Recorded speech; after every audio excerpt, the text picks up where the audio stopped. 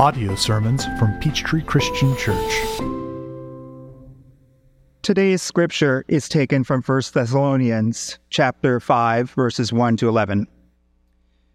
Now concerning the times and the seasons, brothers and sisters, you do not need to have anything written to you, for you yourselves know very well that the day of the Lord will come like a thief in the night. When they say, there is peace and security, then sudden destruction will come upon them, as labor pains come upon a pregnant woman, and there will be no escape. But you, beloved, are not in darkness, for that day to surprise you like a thief. For you are all children of light and children of the day. We are not of the night or of the darkness. So then, let us not fall asleep as others do, but let us keep awake and be sober. For those who sleep, sleep at night, and those who are drunk, get drunk at night.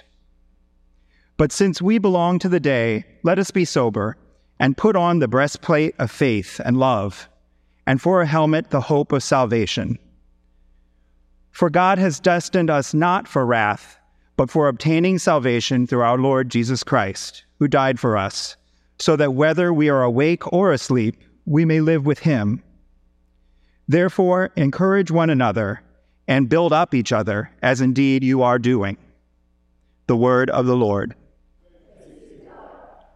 Please be seated. Please have a little patience with me if my voice, if I have to cough, I'm sorry.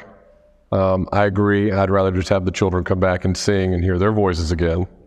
But we'll see if we can make it through together. Paul loves his metaphors and symbolic language in this passage. Maybe a little too much, in my opinion. I read this passage so many times this week because either it's a little dense or I am. I don't know about you, but I sometimes read something so much that the words just start jumbling together.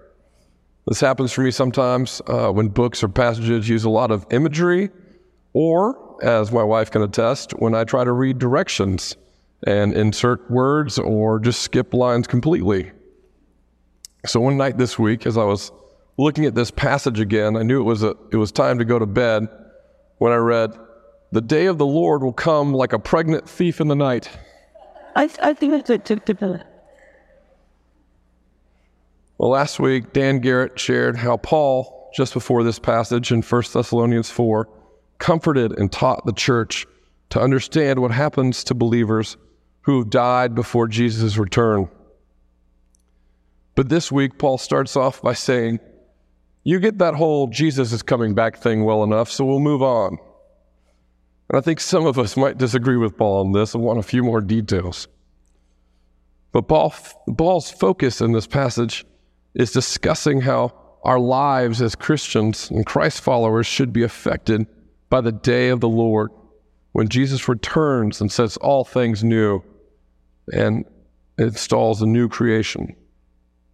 And he begins by quickly addressing two wrong ways to handle the coming of the day of the Lord.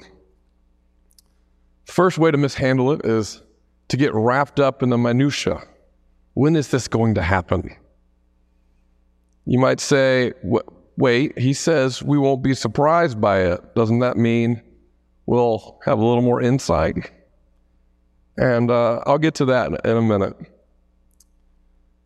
But people who tend to want to know every little detail about it and disagree with Paul's opening statement that he doesn't need to speak more about the day of the Lord are often people who are drawn to focusing on knowing the times and places or just searching for comfort and hope.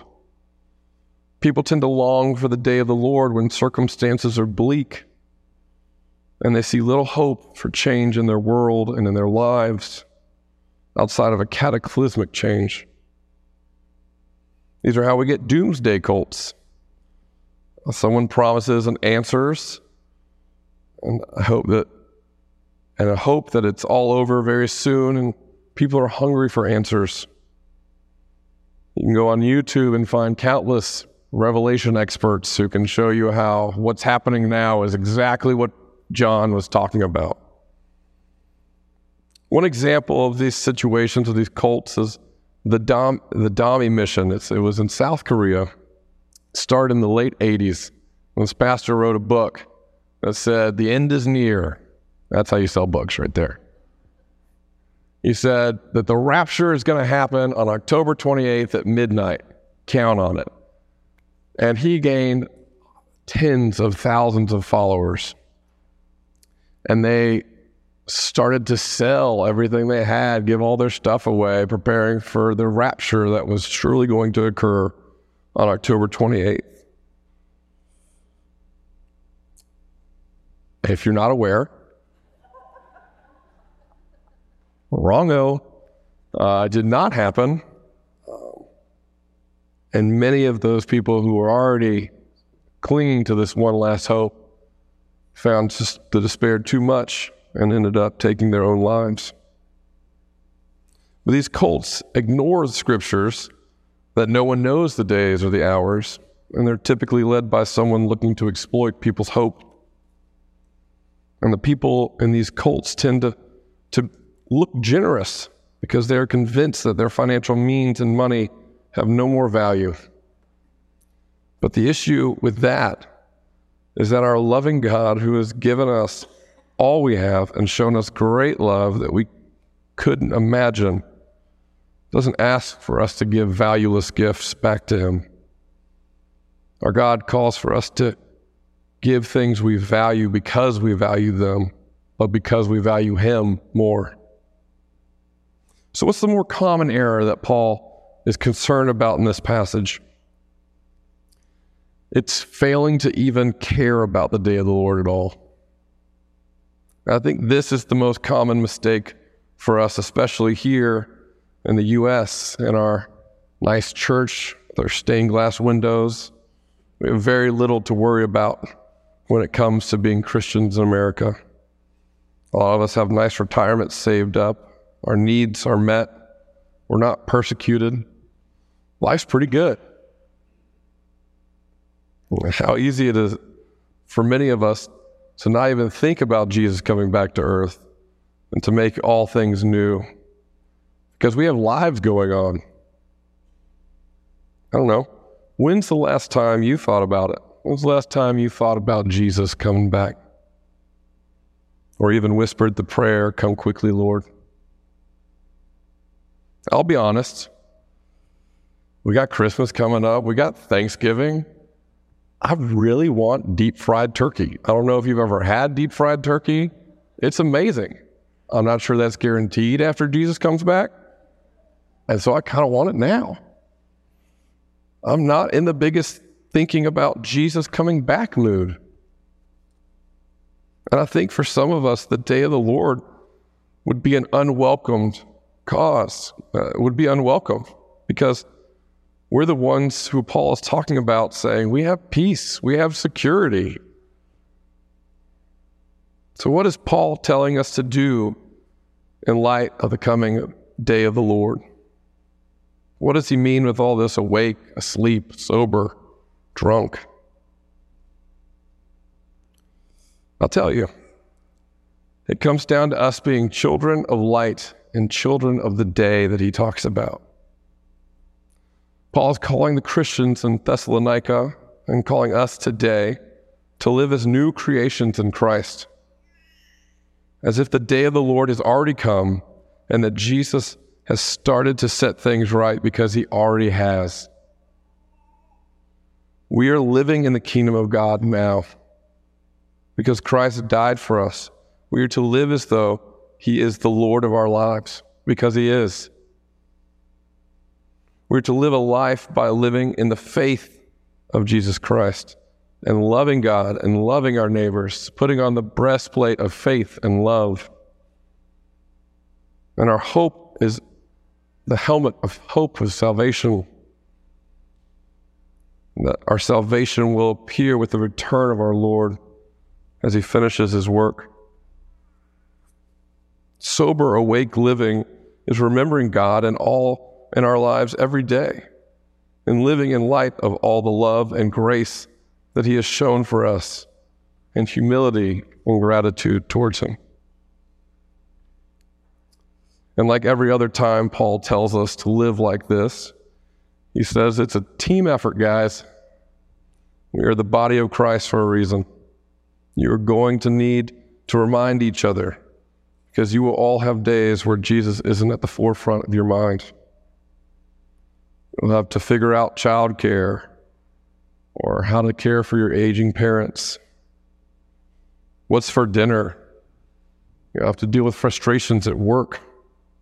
All that will eat away at your gratitude and focus.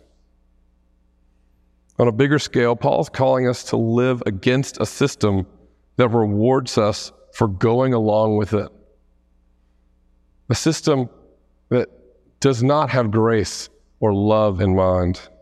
A system that gives kickbacks to the rich and a pull yourself up by your bootstraps advice to the poor. A system that is light on grace and lacks empathy and love for those on the other side of issues. In November, many American Christians remember and celebrate the great Catholic activist Dorothy Day. Dorothy Day founded the Catholic Worker Movement, which aimed to live in accordance with the justice and charity of Jesus Christ. Its goals were hospitality towards the margins of society by creating communities that would work together for the betterment of all involved. She embodied the life of love and charity that we are called to by the gospel. One of her famous quotes states that as Christians, our problems stem from our acceptance of this filthy, rotten system. We are often too easily accepting of a broken system that doesn't reflect the heart of Christ. So our call by Paul here in 1 Thessalonians 5 is to live as though the world is already ruled by Jesus. To love those who need our love, which is everybody. To care for those who need our help. To live by the principles of faith, hope, and love. Because Jesus is coming back to set things right and to make all things new. And we are to live as though it's already happened.